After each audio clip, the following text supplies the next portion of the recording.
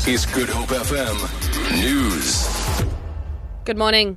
About 16 primary school learners between the ages of 7 and 13 have been injured when a taxi driver lost control of his vehicle on the R304 outside Stellenbosch.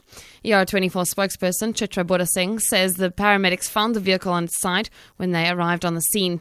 She says the children were standing on the side of the road with minor to moderate injuries. Bodasing says they were treated and transported to the Stellenbosch Provincial Hospital for further assessment. The cause of the incident is unknown. The SABC says it will no longer broadcast footage of people burning or destroying public property during community demonstrations in any of its news bulletins.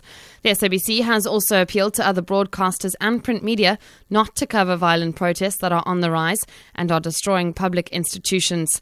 The public broadcaster says it's not going to provide publicity to such actions, which it will describe as destructive and regressive.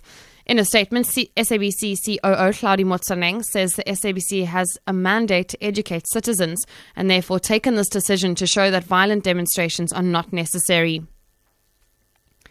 The police ministry is expected to officially launch a new mobile police station in Khayelitsha today. Head of Safety for the Social Justice Coalition, Chumile Sali, says the move is a step in the right direction in terms of implementing recommendations made by the Khayelitsha Commission of Inquiry. The Province of Policing found that not enough police resources were allocated to the area.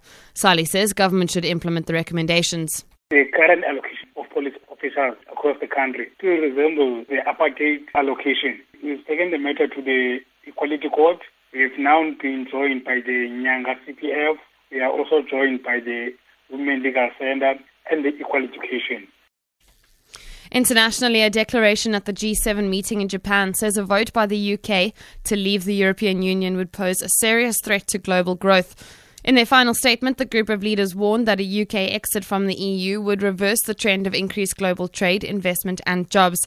The leaders all agreed that world economic growth is an urgent priority regarding a global response. Kishma Vashwani reports. This was very much a summit to try and address the issues in the global economy, and host Japan, the Japanese Prime Minister, was trying to get his counterparts to agree that fiscal stimulus is the way to go. Spend more money and help boost the economy. They didn't quite get there. What they've actually said is a rather long and complicated sentence, which in effect means we'll all adopt a sort of flexible approach to fixing the problems in the global economy and for our own individual countries. For Good Hope FM News and Traffic, I'm Vicky McCullum.